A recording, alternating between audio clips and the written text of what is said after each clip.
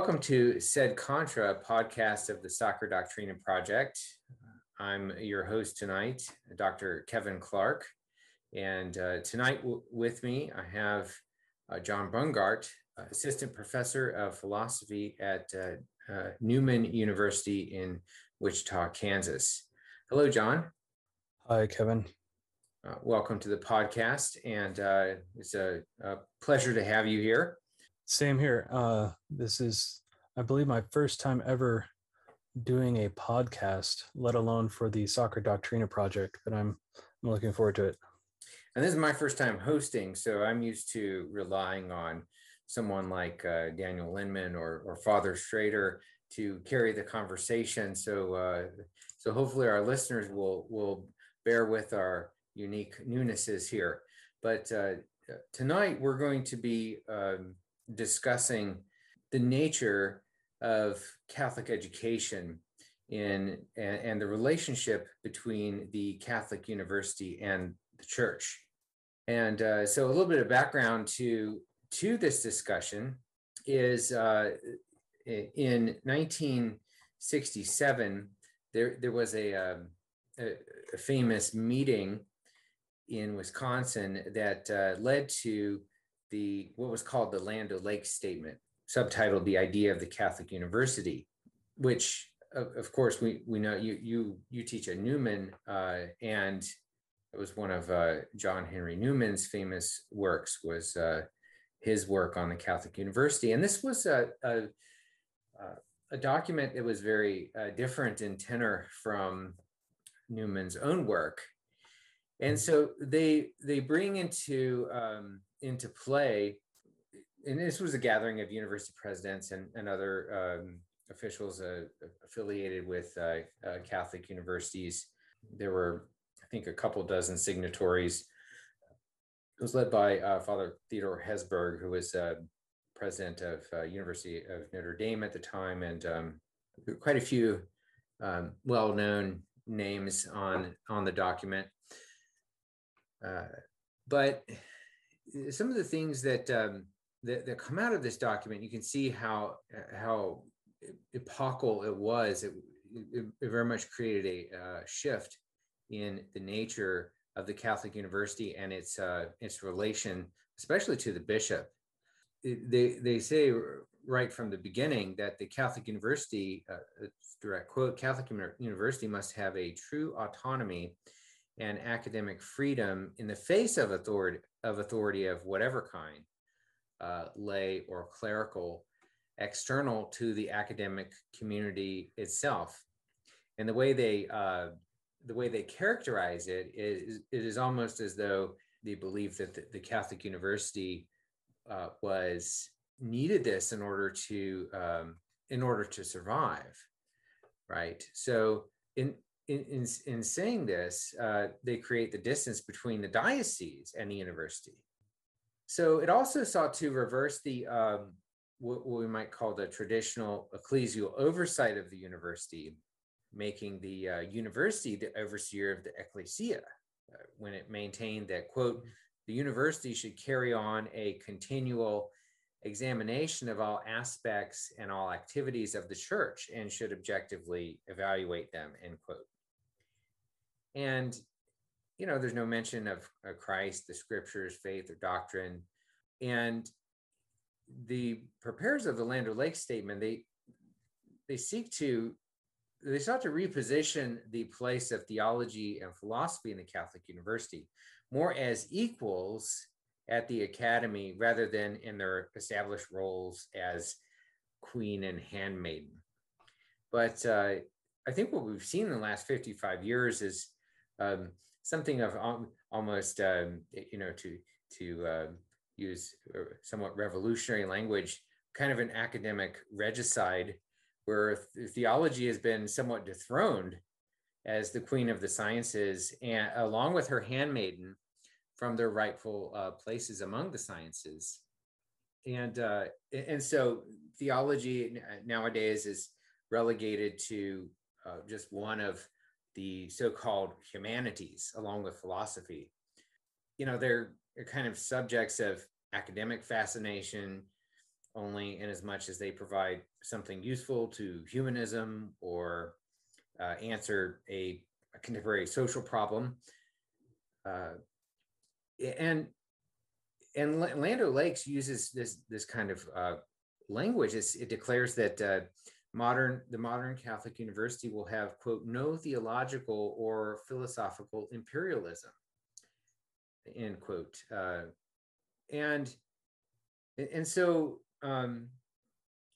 they very much, I mean, the 60s were a wild time, right? But they very much sought to put theology and philosophy in their place as equals. And I think what's happened in the wake of this is that you've had the spreading of this kind of philosophy of the Catholic university really throughout all of the major Catholic universities, especially in America.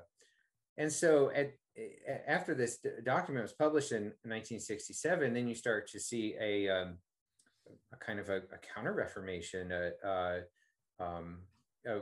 revival of, a real discernment among Catholics about what it means to actually be to be a Catholic university. And so you have the founding of the Thomas Aquinas College in 1971, Magdalen College of Liberal Arts, 1973, Christendom in 77, Franciscan University, which had been Catholic for a while, but then they had some reforms to begin in the 70s, and then it was renamed.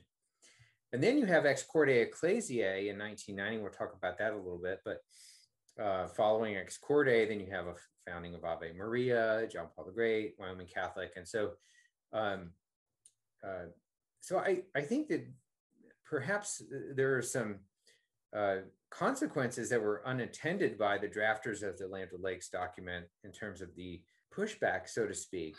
And, so that's something of the historical setting that we find ourselves in now. And we could talk about, what's good and what's bad from that. But I think also in this podcast, we especially want to talk about what is the nature of freedom, academic freedom, intellectual freedom, and why those are still values that are important for anyone in a Catholic university, whether you are in a more mainstream Catholic university or one that more embraces the principles of Ex Corde and the recent papal magisterium of the university's relationship to the church.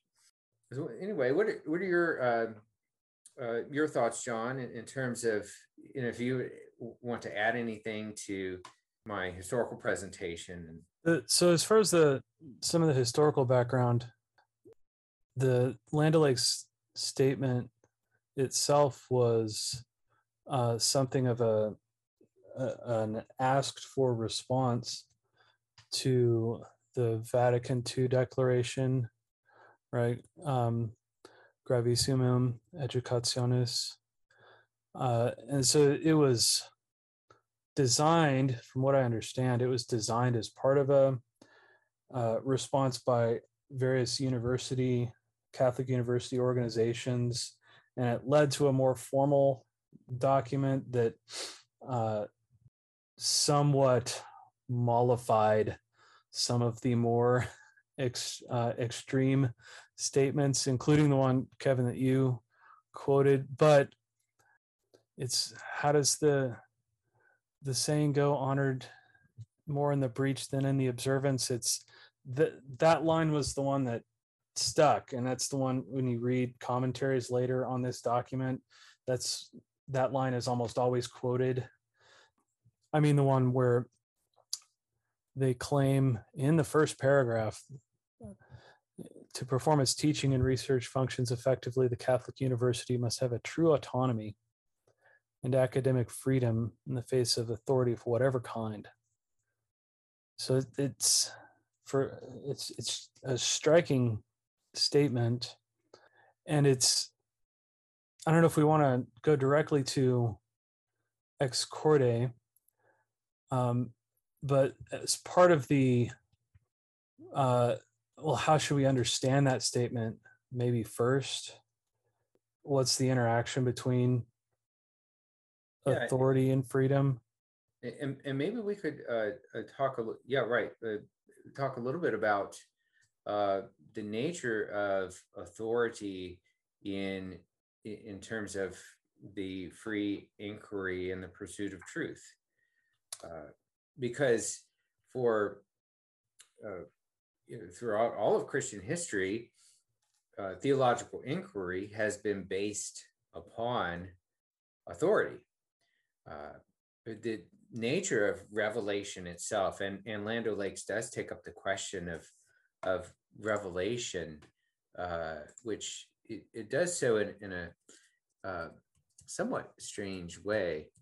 But they say in paragraph 3, the theological faculty must engage directly in exploring the depths of Christian tradition and the total religious heritage of the world in order to come to the best possible intellectual understanding of religion and revelation.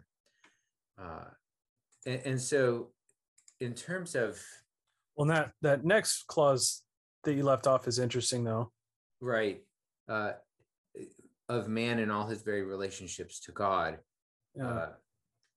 So, in terms of what we believe about revelation, and this goes back to the first question in the Summa, and Thomas, who points out that that there is truth beyond philosophy that is necessary, that God has revealed himself to humankind. I mean, we could know things about God, it's true, in terms of natural theology, but these things would only be understood by a few, and after a long time, and with much difficulty, right? So in this sense, revelation and authority, or the authority of the scriptures, plays a key role in our coming to the truth of things. And then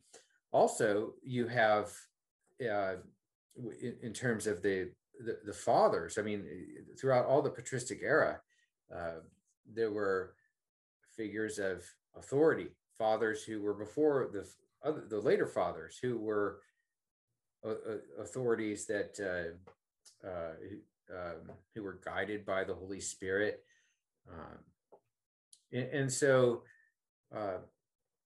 anyway, yeah. How does authority play into the quest of the Catholic University and the pursuit of truth? Well, here I might want to propose a distinction and see what you think about it. And this is a distinction I'm stealing from Yves Simon in his little book, A General Theory of Authority.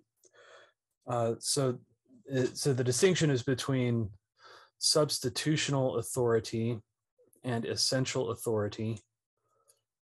And for substitutional authority, the best example is, well, that's what parents have over children who are, especially children who are minors.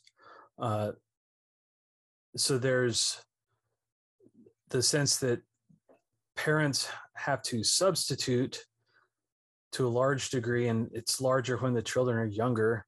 They substitute their intellect and their will for the child, because the child is immature and they can't see frequently what is best for them. So that's the sense of an authority where its warrant arises because of a defect on the part of those under authority. Whereas on the other hand, you could still have authority even if there is no defect on the part of those under authority, which might seem odd. It's like, wait a second, if they don't lack something, if they're able as agents to do what they ought to do? What is the use of authority? Why do they need it? But what you could think of a couple examples here. You could think of the role of a coach on a professional sports team, or you could think of the conductor of a not a youth symphony. There they are more of a teacher, but of a professional symphony. It's like there you have a whole bunch of professionals. You don't have to train them in the same sense as you would a young musician, but the conductor is still there to provide an organizing function. There's a coordination among various agents directed towards a single good that they can't do on their own. And so there still has to be an agent that's responsible authoritatively for certain decisions. And so I wonder, if that distinction makes sense. When I was thinking about this topic, I wonder if there's a degree to which, well, on the one hand, the university, in the light of natural reason, what we're able to, well, at least struggle to achieve on our own steam, that should eventually be under essential authority, to my mind, right? So an institution that has a tradition of teaching in and carrying on the traditions of the various intellectual disciplines, well, that it would be, those would be imperfect. I mean, the natural ones, right? The ones that are noble by natural reason. Mm-hmm. There would be a certain imperfection if that were always under substitutional authority, that you were always essentially believing someone and believing on the authority of someone else. Whereas that doesn't seem to be the case, right, with a Catholic university, especially with respect to sacred theology.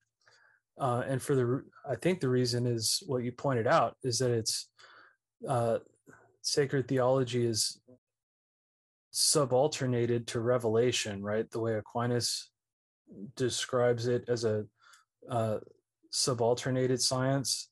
And so the truth of its principles are always have to be accepted on a kind of childlike faith, right? So it seems like there's always going to be at least in that respect, a need for substitutional authority, even in a university setting. But maybe I'm going too far. I don't know. It's certainly helpful. And I think that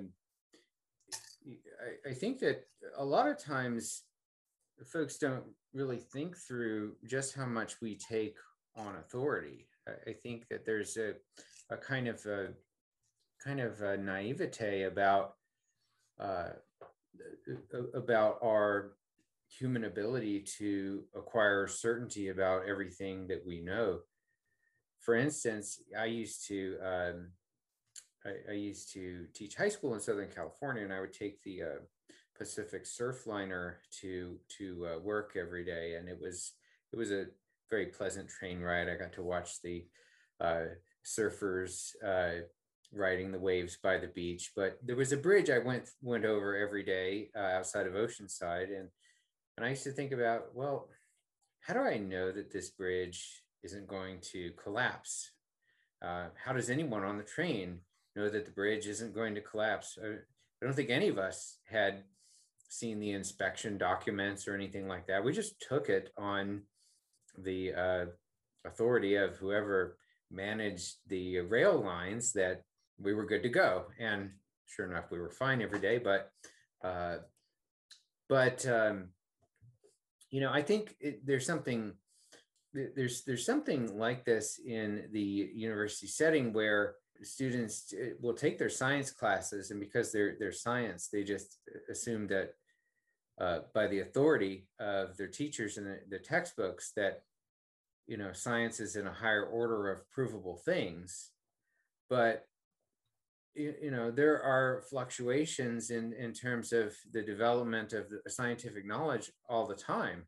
But the thing about that's different about theology is that it is directly revealed by God, who can neither deceive nor be deceived. And philosophy is in a unique position as well in terms of these certain metaphysical truths that can be known by everyone. But you used a key word earlier, tradition. This idea of handing down what we have received, and so I don't know. Perhaps we can talk a little bit about what is how do we know things theologically? What's the connection between revelation and our response of faith?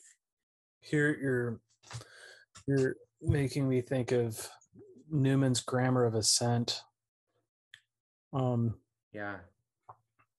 Well, and you brought up, how do I know the bridge will not collapse? And one of Newman's examples is, how do I know that Great Britain is an island? It's a great example. How do any of us know? It's on all the maps. Right. And there's one example I think he uses on purpose early in the book, where the child is asking his mother, what is lucerne, this type of grass, and she could either explain it, well, it's food for cattle, or she could give its scientific name. But Newman's trying to illustrate, well, either way, at a certain point, the child just believes his mother. Or if it's a more complicated, say it's some sort of phrase from Shakespeare, the child believes it. Oh, this is a good thing because my mother told me. So there's certainly more higher order sources of tradition, but some of my best teachers would, well, where did I receive the faith? I mean, it's through the sacraments, of course, but they come in the context of the first and most essential natural society, the family.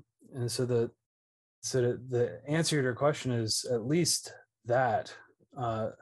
There's more, but it's at least that the tradition of the faith comes through the family. And I think we do want to add formal catechesis and education through formal schooling or the university, sure, but you can't argue someone into the faith. And just psychologically, how a child is nurtured in that seems to me it's a very powerful source for that reason. Good. And I mean, what then is the role of the Catholic University? Because in terms of building up the faith, right? If you look at the founding of so many of these Catholic universities, they were for the explicit and stated purpose of the increase of the education of the faith. It was part of their founding missions, and now, especially in the last 50, 75 years or so, there's been this shift away from that, and so the ecclesial nature of the Catholic University, which is to be really at the service of the church and to work in conjunction with the office of the bishop, right? And that's one of the points that John Paul II pushes back so strongly for in Ex Corde Ecclesiae, right? He says in Ex Corde that the Catholic universities in this unique or privileged position to unite what he says, both the search for the truth and the certainty of already knowing the fount of truth. And the Catholic University must, he says, quote, consecrate itself without reserve to the cause of truth, right? So, you look at this and I mean, Pope Benedict, for example, when he spoke about the dictatorship of relativism, and you see a lot of that in the contemporary Catholic University, where the question of truth is not really the predominating question. Everything is we talk more about facts and statistics and what can be observed, or it's a kind of never-ending inquiry. Mm-hmm. That quote from Ex Corde, that the and it seems, doesn't Pope John Paul II call it paradoxical, or it might seem paradoxical, that the Catholic University can both be searching for truth and have the certainty that it already has the truth. Yeah. It seems like there's a way to define a tradition right there. But so, well, short backstory: in this latest semester teaching history of medieval philosophy, I used for the first time St. Augustine's Contra Academicos, against the academics. And the debate there, it revolves entirely around, well, does success, well, I'm paraphrasing, does success in philosophy, the telos of philosophy, is it searching for the truth or is it finding the truth? And Augustine's on the one side, that it's in finding the truth, right? Like that's the success of philosophy. Whereas some of his friends are defending the more popular late Roman academic quasi-skeptical view that no, philosophy's excellence consists in you're searching, and you might never find anything, but you're searching. It's great. It's all about the journey, right? And that line from Ex Corde just undercuts that. And it seems like how you could define a tradition by that is there's still an aspect that's ongoing, right? It's not mere record keeping or tracking a bibliography of sources, or it's still ongoing, but at the same time it's always possessed. I mean, there's a real sense that it's an Aristotelian actuality, right? It's an activity that's doesn't progress in the way that some sort of transformation or a change does. It's an activity more like contemplation. There's still a possession even though it's ongoing. This is more of a tangent though. Well, no, because we're still, I mean, how does the university relate to the church, right? And this carrying on the theological tradition of sacred theology.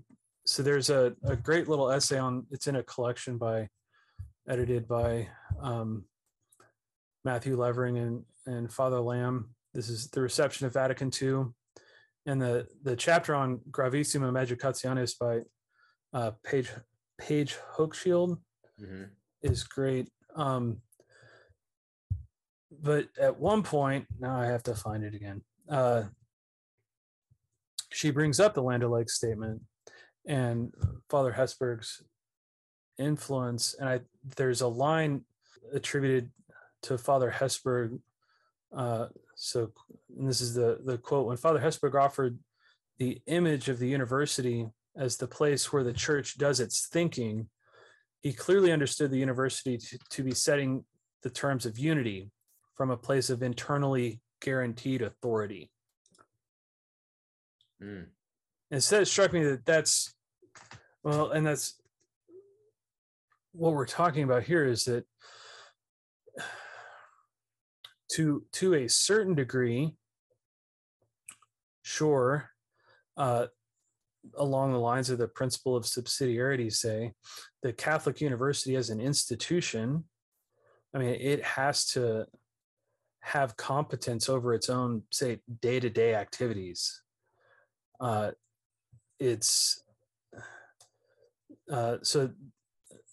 the question, I think, is not, well, there should be some autonomy. There should be autonomy. It's, well, what exactly are the principles that give that autonomy a proper scope without it running roughshod over things it ought not.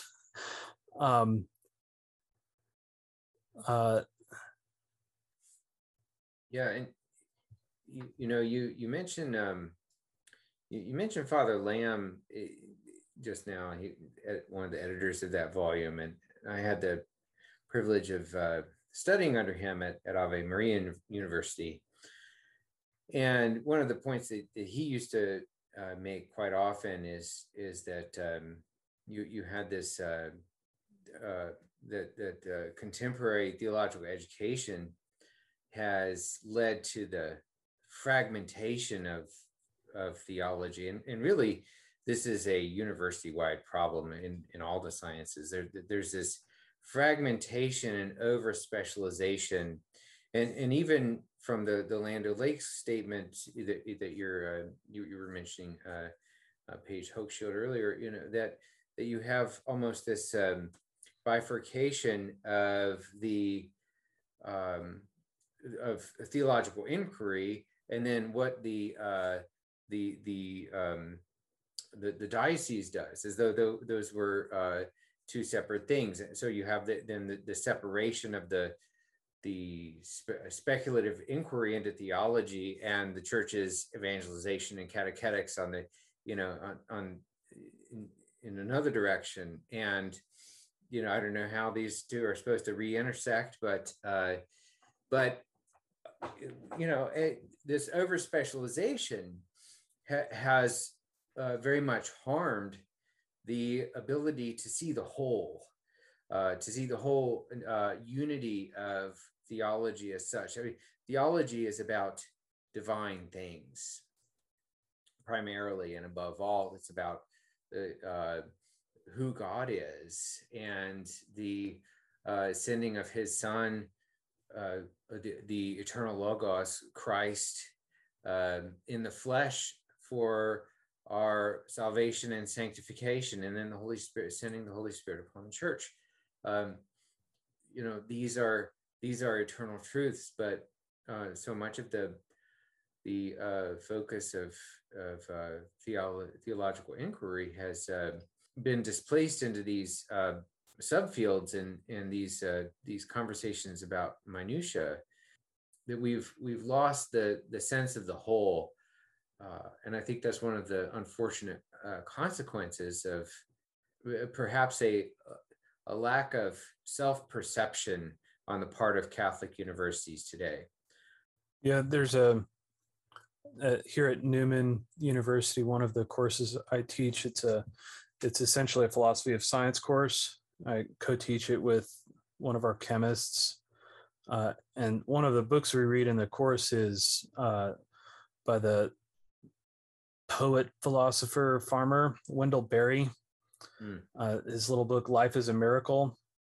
And the book is essentially his rebuttal to the biologist E.O. Wilson's idea of consilience, that the natural sciences are now in charge of architectonically unifying and organizing knowledge. And his book is far shorter than Wilson's, and it does a far more effective job of achieving its aim.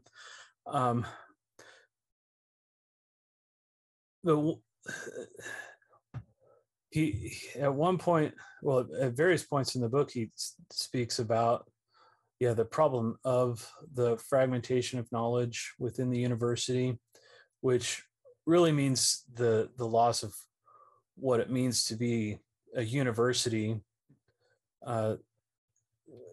Reinhard Hutter, in his book on Newman and Aquinas, talks about the Baconian Polytechnicum. Yeah. I think he uses MacIntyre's multiversity. So even within departments, you'll have a sort of lack of unity. But another more helpful idea from Wendell Berry's little book is it goes under the name of propriety. The sense of what belongs or what is fitting to the nature of especially a place, but it could also be the nature of what's fitting for a certain city or way of life or a university or a discipline even. And so I wonder if that's also there's no sense of propriety that you want to dig your roots in deep into your tradition to hand it on, and instead there's more of not minutia, yes, but also let's do the coolest next thing, whatever the current thing is of the moment, which is antithetical to just a much longer, takes a lot more work, sort of discipline in mastering the tradition to hand it on. So let's zero in a little bit on academic freedom specifically. What would you say is the true nature of academic freedom, and then how does this relate to the nature and telos of a university? So I'm going to start with another distinction. Okay. And many listeners, I'm sure, will recognize Servais Pinckaers in this, but other philosophers or theologians have used this distinction. It's the distinction between freedom for perfection and then freedom from, or a sort of negative freedom. And it seems to me frequently academic freedom or intellectual freedom or the freedom of inquiry is conceived of entirely in that second category, right? A sort of negative freedom. Yeah, I think he refers to it as the freedom of indifference, right? That's right. Yeah. So it's the same kind of idea, this freedom from any kind of external control, right? Yeah, and it's not that sort of that ability isn't measured by some prior standard or nature that you yourself didn't choose. Right. So it's the that sort of intellectual freedom in its worst form, I would say, is the mentality of free inquiry. I'm quoting here. This is from the founding document of Thomas Aquinas College, their section on intellectual freedom. Mm-hmm.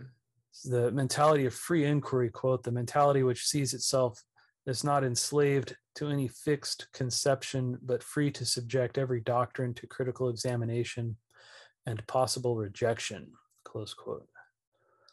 Right. And that's the key, is that possible rejection, right? Yes, except of course the doctrine of free inquiry, Yeah.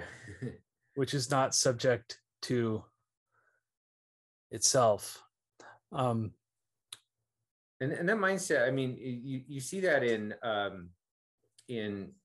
Kant, for example, in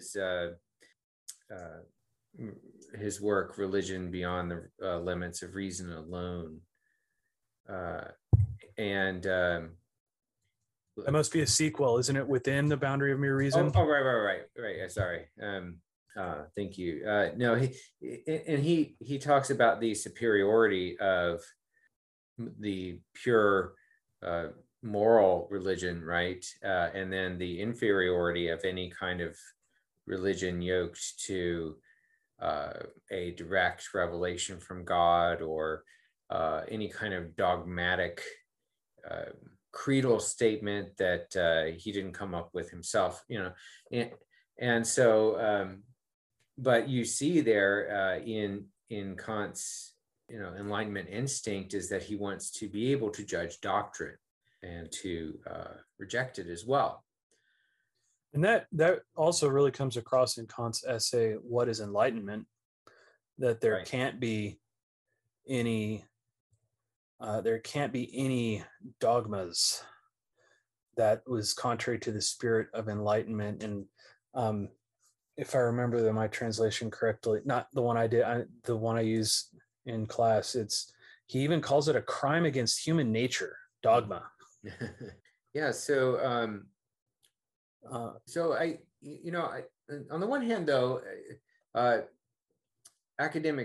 the emphasis on academic freedom, I mean, there's something good there, though, right? I mean, we want to be able to have freedom, as Pinckaers puts it, freedom for perfection. And so how do we tell the difference in the academic setting between the two types of freedom? Well, so maybe just to finish that thought I go ahead. Started so intellectual freedom for perfection, it would be the rational ability to choose to contemplate the truth. And so if you can do that completely, you have complete intellectual freedom. So you could think of the struggling algebra student. They do not have intellectual freedom, whereas the math professor who does not struggle with this particular point of mathematics, their intellect is freer in that way. Here, I'm glad Daniel Ledman is not here, because he'd object to my using algebra as an example. I'll change it to geometry, Daniel. But so at the same time, though, if that's intellectual freedom, and then there's incomplete versions of it, at the same time, you still need a setting, a place in order to pursue that, right? You have to have enough time. You have to have a university setup, or at least a collegiate setup. You don't want other aspects of life interfering unduly with that. So there does have to be a kind of negative, or a freedom from those sorts of things as a condition. And so I was wondering if one couldn't then define academic freedom. It's a bit more of a juridical property. It's a bit more of a property of an institution. What characterizes its authority or purview is that it's setting the terms or the boundaries for people within within that community to practice and exercise intellectual freedom. And so then I wonder if that helps when we think, well, depending upon how you conceive of intellectual freedom, right? I mean, going back to what we had said earlier, is it just the ability to continue to search for the truth? Is it are we defining it with a higher degree of success or a more stringent condition that no, the claim is we've found the truth and we don't want to lose that. Right. Well, isn't this why the oath of fidelity and the mandatum are so essential to the theology professor taking his place in the classroom, or his or her place in the classroom? That this person who presents himself or herself to instruct the young has that kind of spirit, that fides quaerens intellectum, that faith seeking understanding, that not everything has been dogmatically defined, and there are things that are still open for the kind of debate and theological inquiry that you have in the classroom. And so, but see, and that's where the break with the ecclesial office and the university becomes so unfortunate, because then and I think this is why the so-called Newmanist schools have become so popular, that young people recognize that if they're going to be receiving a tradition that has, on the one hand, been revealed by God, but then also is eminently reasonable and can be known, especially in the life of grace, then that affects their choice of college, for example. So I don't know. What are your thoughts about the oath of fidelity and relation between the professor and the bishop? So since I'm a philosopher, at least at my school, it was not required that I seek a mandatum. And then I have heard at other places that is possible for someone teaching philosophy to receive a mandatum or take an oath of fidelity. I kind of operate in the spirit of I would anyways, and teach with that in mind. But it's here's what strikes me more immediately about that is that even my disposition or willingness to do such a thing would probably be incomprehensible to many of my colleagues, more broadly speaking, fellow philosophers. Yeah. Because it would seem, right, to limit my freedom of inquiry, that there are certain things that can't be questioned in the more of the Cartesian doubt sense, that it has to be leveled and then maybe rebuilt later with some stronger theological algebra. Yeah. But I wonder if that sort of, like, if that's even a betrayal of the Socratic spirit, and it's more of a Cartesian understanding of the original Socratic spirit that inspired a lot of, most of Western philosophy. There's a speech that Pope Benedict XVI never gave at La Sapienza University in Rome, he never gave it because the faculty and students protested, and so his speech was canceled, which was caused quite a stir back in the day. It was canceled, evidently. I was looking into this because at one point in his long career, Benedict, when still Cardinal Ratzinger, he quoted approvingly the philosopher of science Paul Feyerabend from his book Against Method, where Feyerabend is kind of poking, well, not kind of, he's poking definitive holes in, and one's not so definitive, in the sort of tall tale hero worshiping myths about Galileo. And so Ratzinger quotes a portion of that book. And but in this speech for that they did not want him to give, Pope Benedict brings up Socrates as an example of what the university ought to be doing. And he brings up the example of Socrates from the Euthyphro, where Socrates is pointing out, it's like, well, how could there be war among the gods?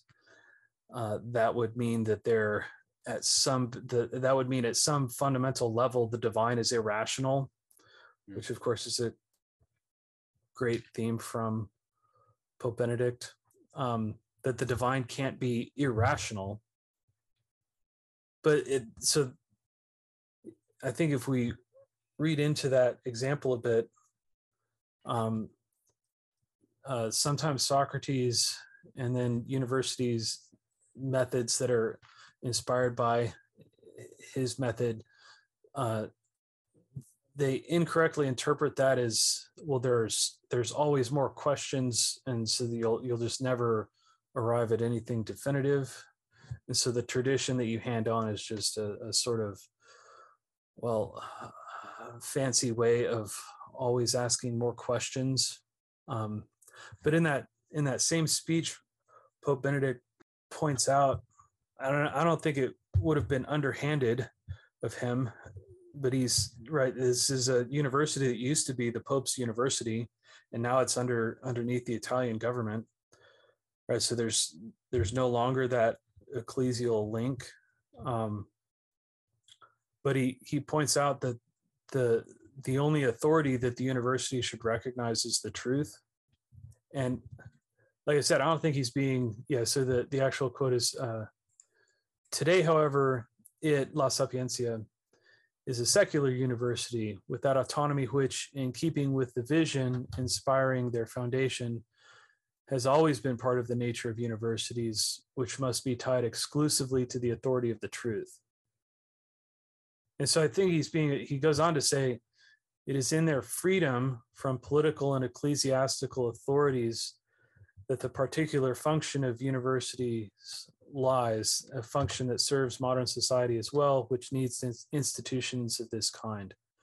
And so as I was reading, I wondered if he was being a bit diplomatic as well, because if you're tied exclusively to the authority of the truth, well, then that just raises a whole bunch of questions, which he does in this speech. It's like, well, where does your knowledge of the truth arise?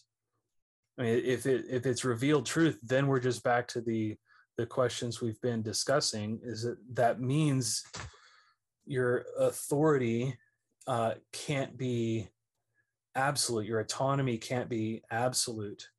And so in this speech, at least from my understanding of it, the Pope Benedict is trying to pastorally indicate that the university should seek to be closer to the church, especially, I mean, obviously a Catholic university. Yeah, we'll link to it in the show notes, and I love the image he gives in that address of the cutting off of the roots from the waters that nourish the tree that is the university. That when the university loses access to the fount of the the traditions of truth, that it essentially eventually withers and loses its sustaining ability. So that's really helpful. Thank you. So I wonder, I guess we're coming to the end of our time, although there's so much more that we could talk about here, but I wonder, we've talked a lot about academic freedom and the different kinds of freedoms, but in the spirit of the Sacra Doctrina project, what does Sacra Doctrina or sacred doctrine contribute to the above discussion about freedom? So maybe the philosopher should take the first stab at this. And so I'm going to answer it by appealing to the opposite extreme and then bringing it back to something that's hopefully closer to the truth. So the extreme is Thomas Hobbes. And in the Leviathan, one of the things Hobbes does is the university has to be under the control of the Leviathan. And there's even hints that in the universities overseen by the Leviathan, of course, the Hobbesian doctrine of the Leviathan will be taught. So there's an impulse or a desire on the part of secular political power that recognizes that because the university finds its authority in the truth and its tradition is to sustain and carry on a deep pedagogy of truth across the disciplines, but especially theology, there's a recognition even by Thomas Hobbes that is not, the university is somehow beyond the political order as long as it's theological, as long as there's theology in it. It's not entirely beyond the political order, but there's a key element of it that's beyond the political order. So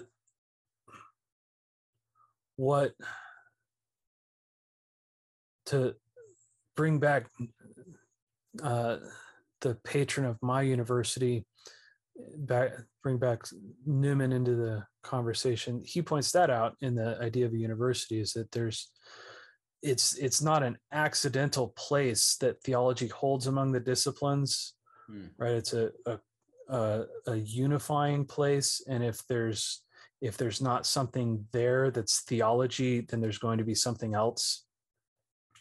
So then someone like the University of Chicago professor Hutchins, is it?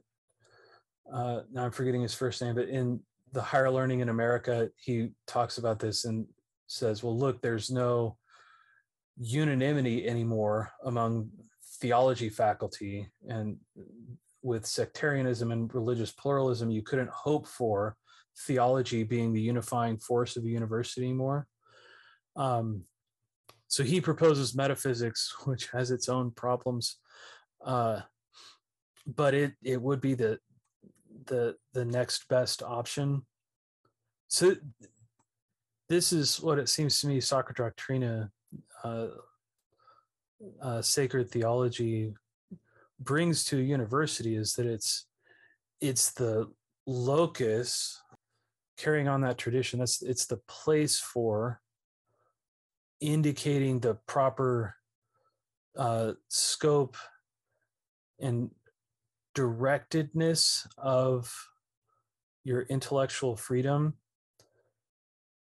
And so what I've been saying is you can see that negatively even in someone like Hobbes, who recognizes a university that is essentially unified around sacred truth and revelation, because it negatively, the Leviathan recognizes that as a threat, but more positively, the role for Sacra Doctrina is, it provides the right propriety and order and conditions for freedom for the university and the other disciplines.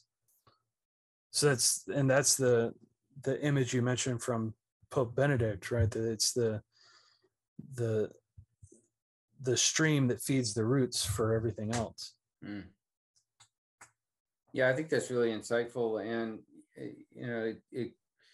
I think there's a lot of fears and among those outside of the theological community that any kind of ecclesial theology that is a theology that is united with the bishop and his teaching office, that there's a fear that once you do that, then you'll have theology taking this kind of this place as a censor of all the other disciplines, and this simply isn't true.